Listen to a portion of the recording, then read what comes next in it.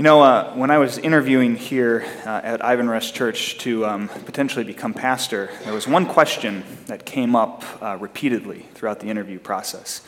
I was really expecting to get grilled, but one of the main questions that I kept getting over and over was, "Are you going to do children's messages?" And that was partially because, as I understand it, Pastor Joel did a children's message just about every Sunday. I can't say that I'll do them that regularly. Obviously, I've already preached here a couple times and not done them up until this point, so I've missed a few weeks. But it is something that I would like to keep as a regular part of our worship services. And so I figured, looking at the text that we'll be looking at this morning, this would be a good week to do the first one. You see, the text that we're going to be looking at in just a little bit is a pretty famous text. It's one that's pretty well known and that I would assume most of us have heard at one point or another. It's Exodus chapter 3. Does anyone know what story Exodus chapter 3 is without looking in your Bibles? Okay. Anyone know what Exodus 3 is? And by the way, adults, I'm looking for a child's answer here. Anyone know? Burning bush. The burning bush, exactly. Yeah, so Moses and the burning bush and his encounter with God at the burning bush. And as I was thinking about this passage, it actually reminded me of an experience that I would have regularly when I was growing up. So I grew up south of Chicago in Illinois, about an hour, maybe an hour and a half from an amusement park called Six Flags Great America. And I love Six Flags. I went there almost every summer because the school that I went to had a reading program where if you read a certain amount of books, you'd get a free ticket. And so I always made sure that I read enough books to get that ticket and go to Six Flags each summer. The reason why I love Six Flags is because I love roller coasters. Roller coasters, I just find them very exciting, a lot of fun. But the interesting thing about them is that they also kind of scare me. You see, I'm afraid of heights. And so I have sort of a love-hate relationship with roller coasters as a result. I think they're a lot of fun and very exciting, but they also kind of terrify me, especially that first when you're going up that first incline and you're on the car is on the chain and they're just sort of slowly taking you higher and higher. I actually close my eyes every single time because I don't want to look around and see how much higher I'm getting. And it's not until that train gets to the top and comes over the edge and then starts to go down that I can open my eyes, get caught up in the excitement, and sort of forget, the fact that I'm going up and down and way up high and all of that. Roller coasters are a lot of fun for me. They're very exciting, but they're also kind of scary. And I have to assume that here in this text, Moses felt very similar. Because as we'll see in just a little bit when we read through it, in Exodus 3, here at the burning bush, Moses has entered the very presence of God. The very presence of God. As Christians, we say that God is holy, right? He's holy. What that really means is that he's the opposite of sin. There is no sin in God at all. You know who there is sin in, though? Us. And so as sinful beings, to step into the presence of a holy God, I have to imagine is at the same time terrifying and also incredibly exciting. It's terrifying because we know that we are sinful and we know that God is not. And as we'll see, Moses actually hides his face when he realizes he's in the presence of God. And yet it's exciting and encouraging and in a very strange way comforting. Because that God who is holy, intimidating, terrifying, is also the God who loves us and comes to us with news of salvation. That's the God that we worship. That's the God that we serve. It's kind of like a roller coaster, being a Christian. It's both exciting and incredibly wonderful, and also kind of scary at times. And that's what we'll see as we go to our passage this morning. I'd like to ask you to please turn with me to Exodus chapter 3. We're going to read the first 14 verses of Exodus chapter 3. And like we already mentioned, we are in a sermon series working our way through the book of Exodus during this season of Lent.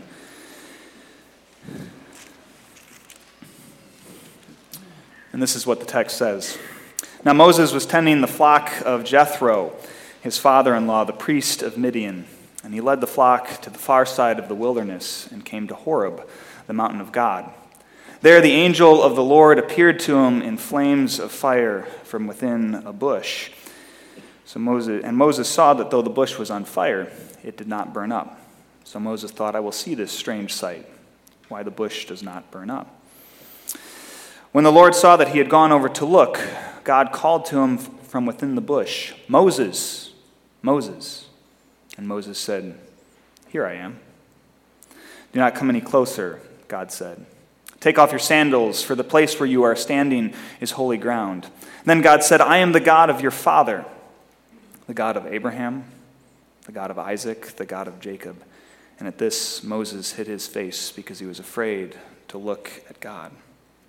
The Lord said, I have indeed seen the misery of my people in Egypt, and I have heard them crying out because of their slave drivers, and I am concerned about their suffering. So I have come down to rescue my people from the hand of the Egyptians, and to bring them up out of that land into a good and spacious land, a land flowing with milk and honey, the home of the Canaanites, Hittites, Amorites, Perizzites, Hivites, and Jebusites. And now the cry of the Israelites has reached me, and I have seen the way that the Egyptians are oppressing them. So now go. I am sending you to Pharaoh to bring my people, the Israelites, out of Egypt. But Moses said to God, Who am I that I should go to Pharaoh and bring the Israelites out of Egypt? And God said, I will be with you. And this will be a sign to you that it is I who have sent you. After you have brought my people out of Egypt, you will worship God on this mountain. And Moses said, Suppose I go to the Israelites and tell them that the God of their fathers has sent me, and they ask, What is his name? What shall I say to them? God said to Moses, I am who I am. This is what you are to tell the Israelites. I am has sent me to you. This is the word of the Lord. Thanks be to God. Sisters and brothers in Jesus Christ, this is the first of what I'm sure will be many Levi stories I tell in my sermons over the next however many years here. I'm sure both you, and especially he, will eventually grow sick of them. But as an almost 2-year-old, Levi is in a stay close to me phase right now. This has sort of progressed over time because when he was first born, I'm not sure that Levi really had a great awareness of whether or not other people were around. At least he didn't with me. I think he had a better idea of whether or not mom was around, but as the parent who didn't feed him with my body, I was kind of chopped liver for a while. So that changed, though, eventually when Sarah went back to work and I started to give him the occasional bottle. And then all of a sudden he wanted to know whether Dad was around, too. He was still fine if I was in a different room, but he at least wanted to know that I was somewhere nearby. After a while, though, that wasn't good enough either. And Levi didn't want to just know that I was around. He actually wanted to have me in the same room. We didn't necessarily have to always be doing the exact same thing, but he at least wanted me there. And when he was still waking up anywhere between about 4 and 6 a.m., we spent many early mornings like that together. I would lay on the floor of his nursery and either read through or work on email or read some book for work, and he would crawl all over the room, and me exploring and taking every single book off his shelves and throwing them on the floor. Eventually, that wasn't good enough, though, either, because slowly but surely, when Levi would notice that Dad was doing something different than him, he would come scooting over, push whatever I was doing out of the way, and then make me do something with him instead. And now that's progressed even further, because for Levi, it's no longer good enough for us just to be in the same house, no longer good enough for us to be in the same room, no longer good enough even for us to be doing the same thing. Nowadays, I always need to be right next to him, as close as I can possibly get, sharing in every detail and every moment of whatever it is that we're doing together. He'll come over to me, reach up, take one of my index fingers, lead me over to wherever he wants me. Then he'll plop down and point, right next to him, as if to say, right here, Dad, right here. This is where I want you, this close, right next to me. Well, in a similar way, God promises that same sort of closeness, that same sort of nearness, that same kind of presence here in our text this morning. As we've seen over the last couple of weeks, the book of Exodus opens with God's people, the Israelites, enslaved in Egypt. And so God raises up a deliverer for them, a liberator, a savior. He chooses an adopted Egyptian of Hebrew heritage by the name of Moses to lead his people out of Egypt. The only problem is Moses is a savior who doesn't know if he's actually up to the task of doing the saving. And so God appears to him here in this text in the strangest of ways to reassure him and remind him that he himself will be right there with him every step of the way as he leads his people out of Egypt. I will be with you, God says to Moses, and he will. Before we get to that, though, a bit of context. Last week, when we last saw Moses at the beginning of chapter 2, he had just been rescued from his basket boat in the Nile River by Pharaoh's daughter, adopted as her son and welcomed into Egypt's royal family. And a lot's happened between that text last week and this one. There's only 15 verses, actually, between chapter 2, verse 10, and the beginning of chapter 3, but those 15 verses cover years and years of Moses' life. For instance, chapter 2:11 begins by saying, one day, after Moses had grown up, that's how much time we're skipping over here, okay? Moses goes from being barely more than an infant when the passage that we read last week ends in chapter 2, verse 10, to being a young man all grown up here in chapter 2, verse 11, all in about half a verse. And while we know next to nothing about what those growing up years would have looked like for Moses, we find out quite a bit about what the next few years will look like for him in the rest of chapter 2. Between chapter 2:11 and 2:25, Moses has almost a whole life's worth of experiences. For instance, somewhere along the way, it seems like he figured out his true heritage, because 2 verse 11 says that even though he grew up in Pharaoh's household and family, Moses would go out to where his own people were and watch them at their hard labor.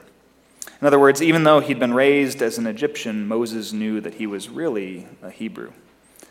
And that knowledge eventually leads to a pretty dark episode in Moses' life, because in verses 11 through 12, we read that one day Moses went out to visit his people, and he saw an Egyptian mistreating a Hebrew.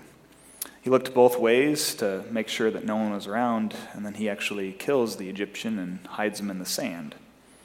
The next day, he was out there again, and this time he came across two Hebrews who were fighting each other, and so he tries to intervene again, but one of them says to him, "Who made you ruler and judge over us? Are you thinking of killing me the way that you killed that Egyptian?" And Moses is horrified, because all of a sudden he realizes that what he had done just the day before had not been as secret as he had thought. And the situation gets even more complicated because Pharaoh finds out, and he puts out a death sentence for Moses. And so Moses has to flee for his life. He goes to Midian on the other side of the Sinai Peninsula across the Red Sea, which, it turns out, is about the same distance straight across Lake Michigan from the church that I used to serve in Milwaukee to where we all are right now. And no, I didn't just know that. Suffice it to say that my Google search history now contains quite a few questions about various distances between Egypt and Midian and Milwaukee and Granville. It's that very technical sort of pastoral work that you needed to hire me to do. Anyway, once Moses is there in Midian, he has an encounter with the daughters of a priest named Jethro at a well. He fends off some competing shepherds who want to keep them from watering their flocks, and then in what will eventually become a theme in Scripture of future spouses meeting each other at wells, Moses ends up marrying one of the daughters of that priest, whose name is Zipporah. Apparently, wells were sort of the online dating of the day. And so Moses settles down, and he and his new wife, Zipporah, have a son. They start a family, and Moses becomes a shepherd for his father-in-law. And in the process, he all but forgets where he came from and his people still enslaved back in Egypt. You know who doesn't forget, though? God. And he comes down to rescue his people. It all starts with Moses meandering around the wilderness of Midian one day. It was probably a day like any other for him. He was going about his work as a shepherd, tending his father-in-law's flock. This day, however, he just happened to be leading them past Mount Horeb, which is also known as Mount Sinai, the mountain of God. And as tends to happen when people find themselves someplace associated with God, something strange occurs. Moses encounters a bush on fire, and the text doesn't say exactly what he noticed, but one way or another Moses notices that this bush is not burning like anything else that he's seen before. It's on fire, but it's not burning up, and this, of course, is strange. If you've ever sat around a campfire, which as a shepherd Moses most certainly had, then you know that that's not the way fire works. And so Moses decides to go over and see this strange sight, why the bush doesn't burn up. And that's when it happens. Moses comes over a little closer to take a look, and God calls to him from the flames, "Moses, Moses," which understandably stops Moses in his tracks. You see, a random bush on fire in the middle of the wilderness is strange enough. A bush that is on fire but doesn't burn up, that's stranger still. But a burning bush that speaks, it's about the strangest thing imaginable. And so through his shock and surprise, Moses manages a meek, "Here I am." And God responds, "Do not come any closer. Take off your sandals, for the place where you are standing is holy ground. I am the God of your father, the God of Abraham, the God of Isaac, and the God of Jacob." And Moses, as most people do in the presence of the holy, hides his face out of fear. But God goes on. "I have indeed seen the misery of my people in Egypt. I've heard them crying out because of their slave drivers, and I am concerned about their suffering. So I have come down to rescue them from the hand of the Egyptians and to bring them up out of that land into a good and spacious land, a land flowing with milk and honey, the home of the Canaanites, Hittites, Amorites, Perizzites, Hivites, and Jebusites. And now the cry of the Israelites has reached me, and I have seen the way the Egyptians are oppressing them. So now go. I am sending you to Pharaoh to bring my people, the Israelites, out of Egypt." And this, my friends, is what we call gospel. This is good news. It's good news of redemption, good news of liberation, good news of salvation. And Moses rejects it. "Who am I that I should go to Pharaoh and bring the Israelites out of Egypt? Who am I?" You know, that's a question, who am I, that I bet a number of us have asked at one point or another over the years, and when it comes to different things that God has called us to. At least I know that I've asked that question. I've shared this with some of you already, but I was never going to be a pastor. I first started to discern a call to ministry when I was in high school, but something else that you should know about high school, Brandon, is that I didn't exactly fit the pastor stereotype. I hesitate to even show you this, but this, thank you for laughing, appreciate it. This is what I looked like as a junior in high school. This is one of the few photos that survives of me from high school because my dad refused to take photos of me during high school, despite the fact that I was apparently a dead ringer for him from the 1970s. This was actually the photo that my church took of me before I made profession of faith so that people knew what I looked like. And they put it in the church bulletin. So, as you can see, I had hair down to my shoulders. What you can't tell from this picture, though, is that I was heavily involved in the local punk rock scene in Lansing, Illinois, where I grew up south of Chicago. I spent almost every Friday and Saturday night in local coffee shops, American Legions, and VFWs, where the haze of the cigarette smoke obscured the ceiling, and you couldn't have a conversation over the noise of the music. And I loved it. I even played guitar in my own band, and I was convinced that is what I was going to do with my life. I was going to play in my band, we were going to get signed to a record label, put out an album, make it big, and I was going to be a rock star. And so when that still small voice started to whisper to me, hey, maybe you should consider pastoral ministry instead, I wanted nothing to do with it. Because my response to that was, that's not who I am. That's not what I'm like. That's not what I'm interested in. And that is not who I'm going to be. Who am I to become a pastor, Lord? Who am I? And I know I'm not the only one here who's asked that question before, because this is a church, and we're here at a worship service on a Sunday morning, or tuning in via the live stream. And so I can safely assume that most, if not everyone listening to me right now, is a Christian.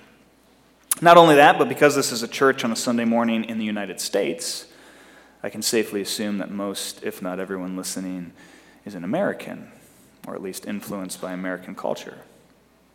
And that is why I know that I'm not the only person who's asked that question before. Who am I? You see, I think one of the most sinister lies that Satan has been able to infiltrate and spread throughout the church, at least the North American one, is the idea that being a Christian is easy. Despite the massive biblical and historical evidence to the contrary, we've largely bought into the false idea that being a Christian automatically means a life of ease, a life of comfort, and a life of guaranteed, uninterrupted earthly blessings. And that's simply not true. That may be the case for some of us, and it certainly is a blessing when our lives work out that way. I don't mean to discount that. But nowhere does the Bible or the history of the Christian church guarantee us that that will be the case. And here's why it's such a sinister lie to think that it does. Because if that's how we think our faith works, that it's all going to be rainbows and unicorns and just one blessing after the other, and that we'll always have everything that we want and never anything that we don't. If and when it doesn't work like that, it'll shake our faith to the core. I've only been a full-time pastor for about 7 years, and I already can't tell you how many people I've met who are no longer Christians because their life didn't end up matching what they were told it would automatically be if they believed in Jesus Christ. Sometimes, as Christians, we might experience things that we rather wouldn't. We might have to do things that we don't always necessarily enjoy. And like Moses, God might call us to things that make us ask, but who am I? For instance, who am I to tell my unbelieving neighbor about Jesus? Who am I to speak out against the unethical practices at my place of work? Who am I to stand up to the bully at school?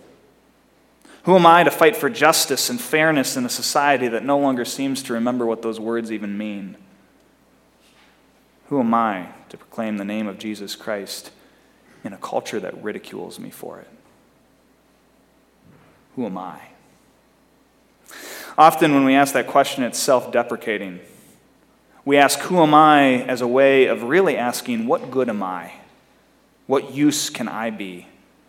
Why don't you go and choose someone else for this task, God? Because I just really don't want to do it.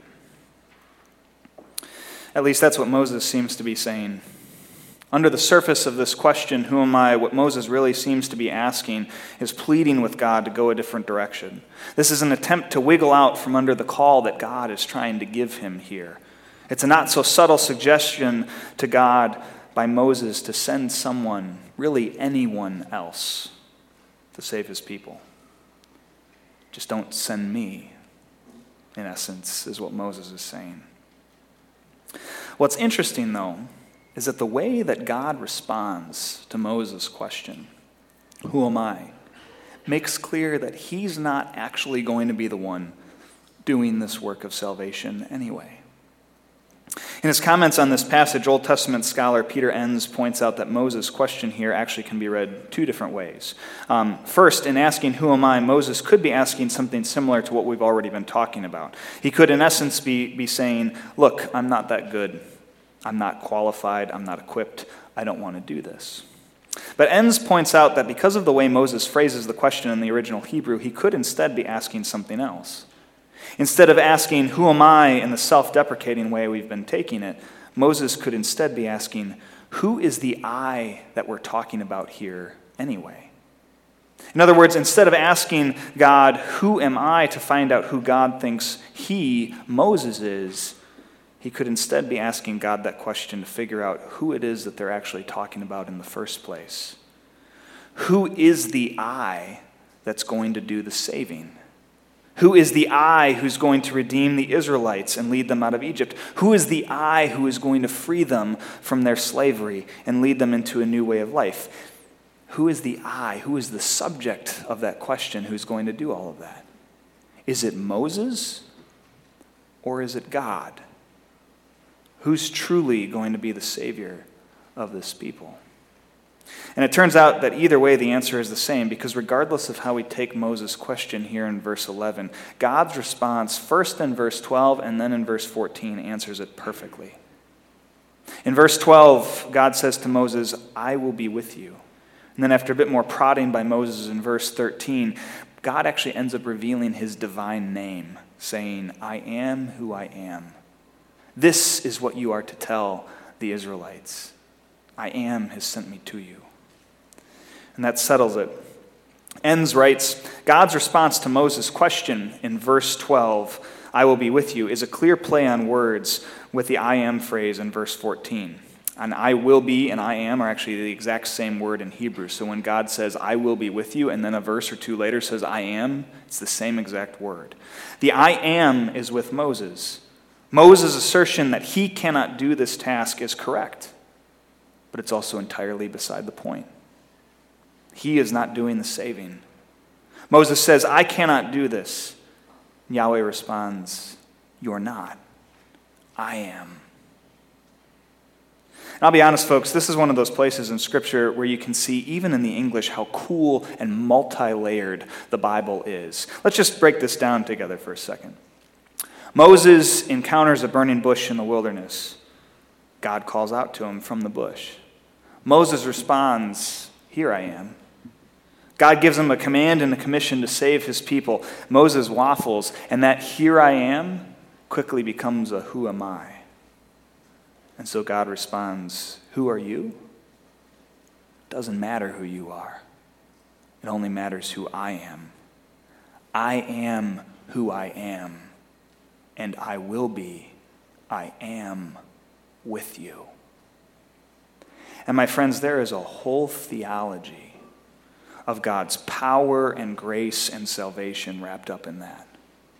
Because the same is true for us. Ultimately, it doesn't matter who we are either. It doesn't matter if we're the right kind of people or the wrong kind of people. It doesn't matter if we're specially talented and gifted in all the ways that we want to be, or just kind of ordinary. It doesn't matter if we're rich or poor, male or female, successful or prone to failure. It doesn't matter if we have the right background, the right skin color, or the right set of credentials behind our name. And it doesn't matter if that name is Dutch either. Who knew that you would hear heresy from the pulpit this morning? It doesn't matter because the only thing that matters is the God who calls us. He's the one who equips us for the work he's given us to do.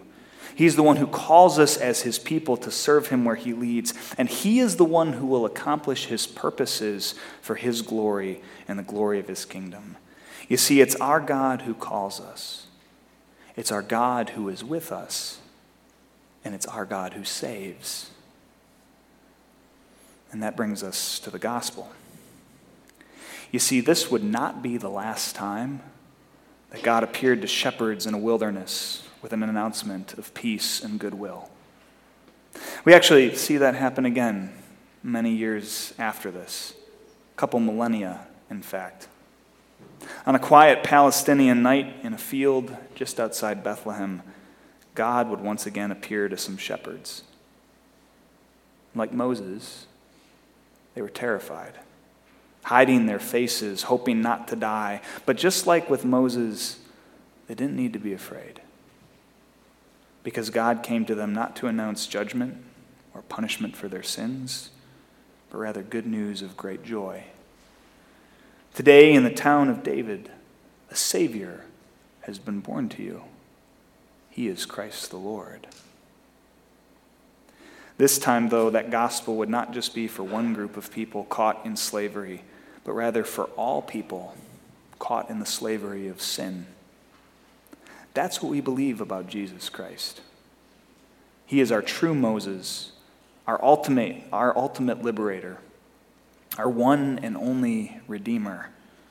And it's because of him that we are no longer slaves. Instead, because of him, we are the very children of our God. Thanks be to him. Amen. Will you pray with me?